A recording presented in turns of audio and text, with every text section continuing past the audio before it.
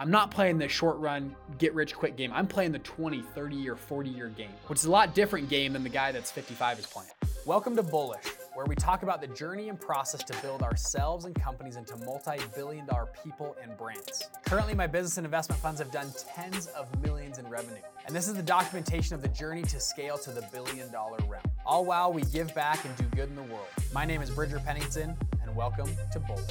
Boom, people. Welcome back to the show. As you know, I run a hedge fund currently. So our hedge fund is called Ugly Unicorn. I run that with Dan Young. Now, I've been raising money for my business, my fund specifically, since I was 22 years old. And I want to walk you through that story in this episode about this process of raising capital, especially when you feel like you don't have the credentials, you haven't gone to the Ivy League school, you didn't go to Harvard, you haven't been on Wall Street for 20 years, or whatever XYZ degree or thing you need next to your name to feel qualified to raise capital. I talk to a lot of entrepreneurs. I meet with a lot of people that tell me, Bridger, I would raise capital, but I don't have X, Y, or Z, which to their defense, I actually like that a lot. I think, there are some people that should not be raising capital out there for different reasons. But on the other side of the coin is, I don't think that disqualifies you fully as well. I think a lot of us get imposter syndrome, where we are thinking, a lot of people I talk to are waiting for the magical day that, they're going to inherit $1 million and Warren Buffett's going to pick up the phone and call them. And then they're going to have this, light from heaven come down and tell them you're good enough to go launch a big fund or a big business. And the reality is that never happens, like for anybody. The reality is people scrap and are entrepreneurs and hustle and just get stuff done until they slowly qualify themselves to become that angel person, whatever glory, like whatever thing you need to have. Funny, I talked to guys that just graduated Harvard, like literally gone to Harvard Business School or went to Wharton or whatever, and they come out and they go, I still don't feel like I'm ready yet. I need to now get experience. I need to go now work for a big fund or a big company to gain some experience. Okay, and they do that then I talk to people that have done the Harvard, then they've done the experience, then they still feel like they're waiting because their sister-in-law or grandma or somebody in their life needs something. Anyways, I can go on and on. So in this episode, I want to talk about this. Last week, we went and met with a big family office, a multi-billion-dollar family office, huge group. I've met with them multiple times before. This is the first time we came and actually pitched. And family offices are funny. And today we're all talking about capital raising. Capital raising as one of the 4 pieces of leverage for a business. I think it's crucial to have. In business, you have 4 pieces of leverage. Number 1 is capital, like I already mentioned. Number 2 is leveraging humans or employees. Number 3 is leveraging technology. And number 4 is leveraging media. Those are the 4 different levers that you can put on any business. So it's actually pretty cool. A private equity person will come into a business. Sometimes they very much lever media. Hey, we've got great access to all these media outlets. Some people really lever technology. Our technology platform is going to come in. Some just lever capital to hire out employees or build technology or go pay for media. And so those are the 4 levers for business. So today we're talking specific about capital because, like I just alluded to, capital is I think the most important of the 4 because capital can buy you the other 3. Now, let me take you back to the family office. So I'm meeting with the family office last week. And we step in, and family offices are funny, by the way, because they're all very different. I've talked to a lot of different family offices. Some family offices have, and by the way, if you don't know what a family office is a wealthy family, wealthy enough to go and hire a team, investment professionals to run and manage their money for them. It's my definition of a family office. So most teams, like a family office, at least usually has sometimes a CFO or a chief investment officer, sometimes an analyst. This is a team that looks through deals and invests in stuff on behalf of the family.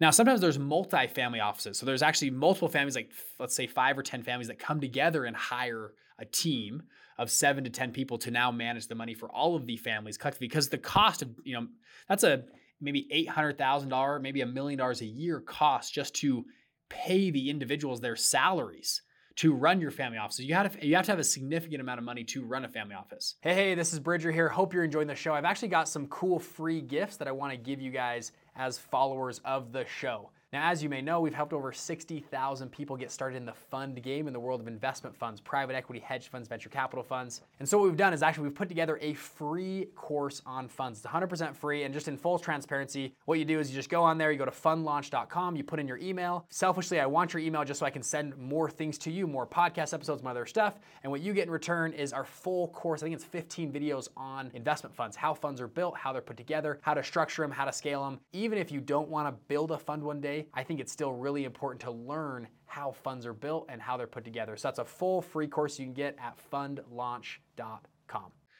Now, by the way, for myself though, I have been running my personal family office since like day one. And from the first time I learned about family offices, I've always thought through, okay, what if I was running a multi-billion-dollar family office? How would I make investment decisions? How would I run my portfolio? How would I do, my strategies in, if I only have $5,000, what am I going to do with my $5,000? What's the best, return on my investment? I like to run my life as a big family office. But anyways, back to the conversation. Family offices are all different. Some have just a pure investment team, which is like the family office I met with last week. It's just separated. The parents, the kids are just totally separate away from the investment team. Some family offices very heavily involve the kids, which is called G2, second generation. And then some even involve G3, which is the third generation, which is the grandkids, which that can get a little sticky because sometimes, the investment team loves your pitch or your fund or your business, whatever it is, but maybe the granddaughter doesn't like it.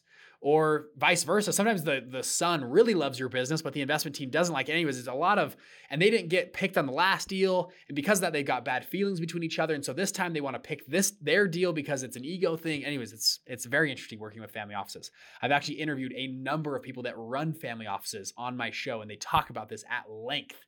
And it's very interesting to see the dynamics of a family. But this family office I was talking to was totally separated. So I'm meeting with the investment professionals. I met with one guy, he's an incredible dude. We spent almost 2 hours talking about crypto and our fund. We run a crypto hedge fund and how we do risk mitigation, how we do our audits and our third-party administration, how we do security, all this kind of stuff in our fund. And it was good enough that he was going to now refer us over to the other team out of Boston, where we're probably going to fly out to Boston, meet with 3 or 4 of them in Boston. And then finally said, if you guys pass the Boston team, then we'll do another meeting, probably in Boston again, where the grandfather, the guy that made all the money will come, and then the full investment team will be there. And then we will decide to write you a check or not write you a check. He goes, we typically have a 3-step process for any investment we do in our family office. And I said, great, we're signed up for it. We'll hit you on the next meeting. And so I think it's good to understand, by the way, when you're raising big capital. So we went and met with this guy, and then the following day we met with another guy, and actually just in one phone call, 30 minutes, we raised $1 million, literally $1 million in about 30-minute meeting, which is pretty phenomenal. We've had a few meetings like that as well, where just people are ready to go, and we'll talk about all that stuff. But I take this back. It's crazy to raise $1 million in a call. And we now manage an 8-figure hedge fund at my age. And I look back and I go, when I first started at age 22, the back of my brain, I thought, I'm not, and I wasn't, by the way. These were true thoughts. I'm not qualified. I don't have the Ivy League degree. I hadn't graduated from college yet. And I was trying to raise a small fund to do these debt deals. So I would go meet with investors. And this, you guys know my story, but I went and met with my dad. My dad told me no. He said, well, I'm not investing, and you got to go learn how to do this on your own. So I said, okay. And I went out and started to meet with people. And I really didn't have much coaching besides I was listening to podcasts. My dad gave me a couple pointers, but people would get in the meeting with me, and they'd ask the same questions you'd probably ask me. Bridger, why would we invest with you versus someone else that's experienced, has 20 years? Like, why you? You haven't graduated from college. I want to invest with somebody who has graduated from college. Why would we invest with you? I'm betting on the jockey. As a jockey, give me a reason why. And I heard a mentor tell me this, and this is kind of all building up to this. This absolutely changed my life. And it still changed my life because a lot of us have imposter syndrome, whether we are qualified or not, but in our own brains, we feel like we're not qualified. And what I learned was that we typically, from our past and even where we're currently at, is actually the exact reason why we can be successful at a job. That people who once were broke can help people who are broke. If you were fat, that's the reason why you can help fat people. The reason that you're unqualified and can raise capital is the same reason that you can go out and raise the capital, okay? And so I would lean with the process of leaning into my constraints. So what I didn't try to hide anything. On these calls, I would sit there and I'd go, you're exactly right. You know what? I haven't graduated from college. But I go, let me give you a little scenario here. Why this plays to my advantage. What I did is I leaned into it. I actually said, I didn't try to hide away from it. Sorry, I know I could be more experienced. I'm sorry. I didn't say sorry to anything. I said, this is actually the exact reason why I'm successful. I go, if you invest with a guy that's 55 years old, he's already rich, already successful, has gray hair. Well, that guy has a certain level of lifestyle he's got to live up to. And he's not working, he's half retired at this point of his life. Why would he be fully working? He's got money and houses and cars. And so he's not working weekends. He's not working late at night. Yeah, if you lose a few percentage points, who cares? He's already a multimillionaire. I say, me, I'm young, I'm hungry. I'm going to be working 24/7, weekends, holidays, all throughout this whole thing. My whole goal is to make this successful. Second reason, the guy that's 55 has a lifestyle to hold up. He's got a big mortgage, big car payments, big helicopter, whatever he's got. He's got to make those payments. He's got a higher propensity to commit fraud and maybe steal from the fund because he's got to keep up this lifestyle. I said, guys, I live in a $300 a month apartment right now. My food and groceries, I probably spend with gas $550 a month is my bare expenses that I really spend every month. I have no reason to commit fraud. I have nothing. Like I literally, and I have savings. I can make that payment for months and months. I don't need to steal from them. I don't have a lifestyle to live up to. I haven't gotten used to going to the whatever vacation spot or watching Netflix every night. I don't go on vacation. I don't do anything. This is all I do. I'm fully invested. If you invest with a guy with gray hair, great, but you're not going to get that level of commitment. When you pick up the phone and call him, he may not answer. I will answer. I will always be transparent. I'll be straight up with you. I'll tell you exactly where you're at the fund, good, bad, or ugly. And I said, my whole goal of this fund is not for me to be a millionaire or billionaire. My goal of this fund is to prove to you that I can manage money. And my whole goal is to get you a big investment, a great return, so that you brag to your friends and tell your friends you had a great investing time with Bridger, and that when I launch multiple funds in the future, you and your friends will say, well, Bridger did good with our money before. Maybe we can get money down the road. I said, I'm playing the long game here. I'm not playing the short run, get rich quick game. I'm playing the 20, 30 year, 40-year game, which is a lot different game than the guy that's 55 is playing. And what's crazy enough is people said yes. I leaned into that. I would actually mid pitch, I would stop them. I say full stop. I say, I know you believe that you think I'm too young to be in front of you talking to you right now. And 9 times out of 10, they'd nod their head yep. And I say, before we go any further, let me just talk to you why that plays to my advantage. And I would spell out those things I just spelled out. And by the end, I said, I don't need you to bet the farm on me. Give me a trial investment. Give me a trial investment and I'm going to knock your socks off. And in 6 months or 12 months, you're going to be begging to put more money in this fund. Hey guys, hope you're enjoying the show. Now, as you know, we don't run advertisements on this channel. We just spread this by word of mouth. So if you can, please rate and review the show. If it's benefited your life anyway, please drop that down below. I actually love reading them. I love seeing what people say and share and stuff. So if you guys can, if this show has helped you in any way, shape, or form, please rate and review and share this with a friend or two that may benefit their life. We do this just to help more people understand this game that we're playing. Thank you guys so much, and we'll get back to the show. And what was crazy is they said yes. I think I pitched that first month. I raised a whopping $49,500, I think, from 7 investors. I think 1 or 2 said no. 7 of 9 said yes to that. And they only gave me, it was like $10,000 checks. It was $15,000 checks in that range. It was very small check size, but it was enough to get started. They said, you know what, we'll take a chance on this kid. My first group of investors, I got them a 64% return on their money, which was phenomenal. So good percentage return. I then launched my second fund. I did the same thing. I leaned into it. I said, okay, you gave me a trial investment. Let's double down now. And people started to double down. I got a guy gave me a $100,000 check. I was like, whoa, this is crazy. And then the guy gave me $200,000 check, $250. I was like, holy crap.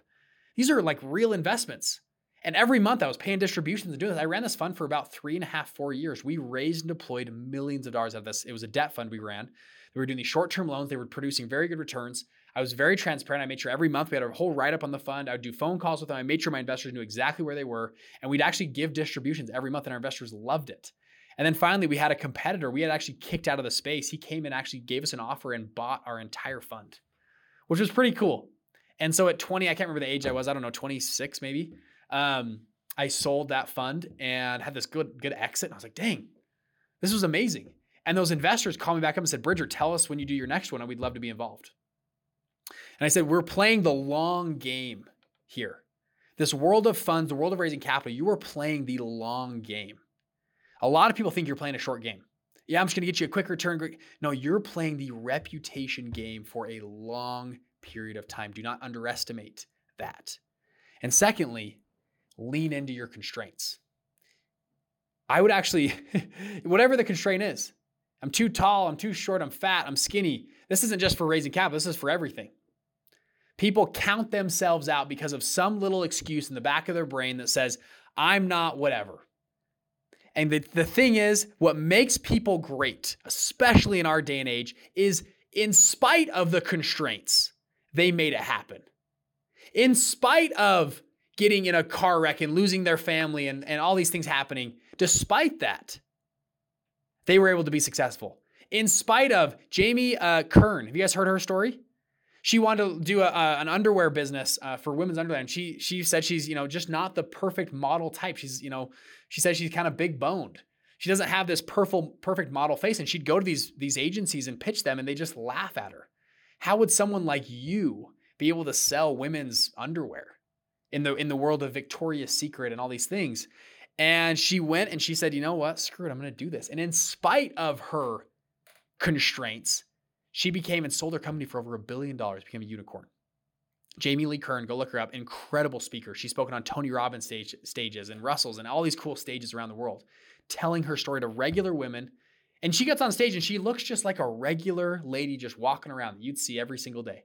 She's like, guys, I don't look special. I don't have any special hair or any cool things, but I built an incredible business. We sold it for $1 billion in spite of her constraints. And what makes her a great speaker today is because of the constraints. Nick Santasanaso is a great example. He spoke at our event, become a good friend of mine. Spoke at our first event. He has no arms, no legs. He's like, it should be impossible for me to lift weights, drive a car, anything. And he's like, look at this. He shows up a video of him driving his BMW around the parking lot, doing donuts. Shows him at the gym with The Rock, Dwayne The Rock Johnson, lifting together. He has no arms, no legs. How is he lifting? How is he doing a burpee? How is he doing push-ups? Like how? And he goes, and what makes him a phenomenal speaker is in spite of his constraints of what he did. The great people of today built their businesses or themselves or their brand in spite of the constraints. And actually the human experience and why we like to follow those people and the reason we like to, understand and be with those people and we follow them on Instagram and like their posts and stuff is because we understand their backstory and their constraints and where they came from. I would bet every single famous celebrity that you know and I know that we follow and actually really like, not just someone you follow, but someone you actually like on like a public figure. Chances are you know their background and you know their story. And you somehow connect with that story. Something in their background story connects to something in your life as well. And you say, you know what? They're not that different than me. And they were one who went and fulfilled their dreams. And maybe if they did it, I can do it too. Too many people count themselves out because of these, whether they're real or made up constraints. And the American dream and the human experience is in spite of these constraints of what we can do. Raising capital is one of those things that people think is a big, and it's, I'm not saying it's easy. I'm not saying it's just going to happen tomorrow. But what I'm saying is you have got to start if you want to be great. You don't have to be great to start, but you got to start to be great. And raising capital is a massive place in this, whether it's your business and one of those 4 pieces of leverage. Raising capital can be a massive catalyst for you. And if you don't like the investor, if you get no's, if you get whatever, just go find new investors. Go find new people that will say yes. Right now, we are on the road right now raising money for our fund. We're trying to raise big check sizes, high 6 figures, 7-figure checks right now in our fund. That's not anything to do. And I'm 28 years old. But we've done this and I've built a career and I hope, it's funny, I'll end with this. You look at the great people of today. People look at Ray Dalio, Warren Buffett. Did you guys know Ray Dalio and Warren Buffett started their first funds in their 20s? I believe Ray Dalio was 26. Warren Buffett was 28. They started with a pretty small little amount of capital from family and friends. And guess what though? They did pretty good with that little bit of money. And then it compounded a little bit more. And then it compounded to a little bit more. And then both of them had kind of crashes and corrections, things they made big mistakes, but they were transparent. They were honest. And then people said, you know what? Let's give them a little bit more money. And they compounded. Today, those guys are 70, 80, 90 years old. And you go, wow, they're incredible. These kings of finance. It's like they were just like me and you starting out. You look at Jamie Dimon. Jamie Dimon started out, he didn't get approved he wanted to go to Ivy League school. He got kicked out of Ivy League school. I mean, you can go, every single person has had their problem, their trial. They came from something, whatever. And it's the best thing is the human experience is in spite of that, they did it. And if you are on this process and journey, if you're a 5 out of 10, well, guess what? You can help the people that are 4s, 3s, 2s, and 1s.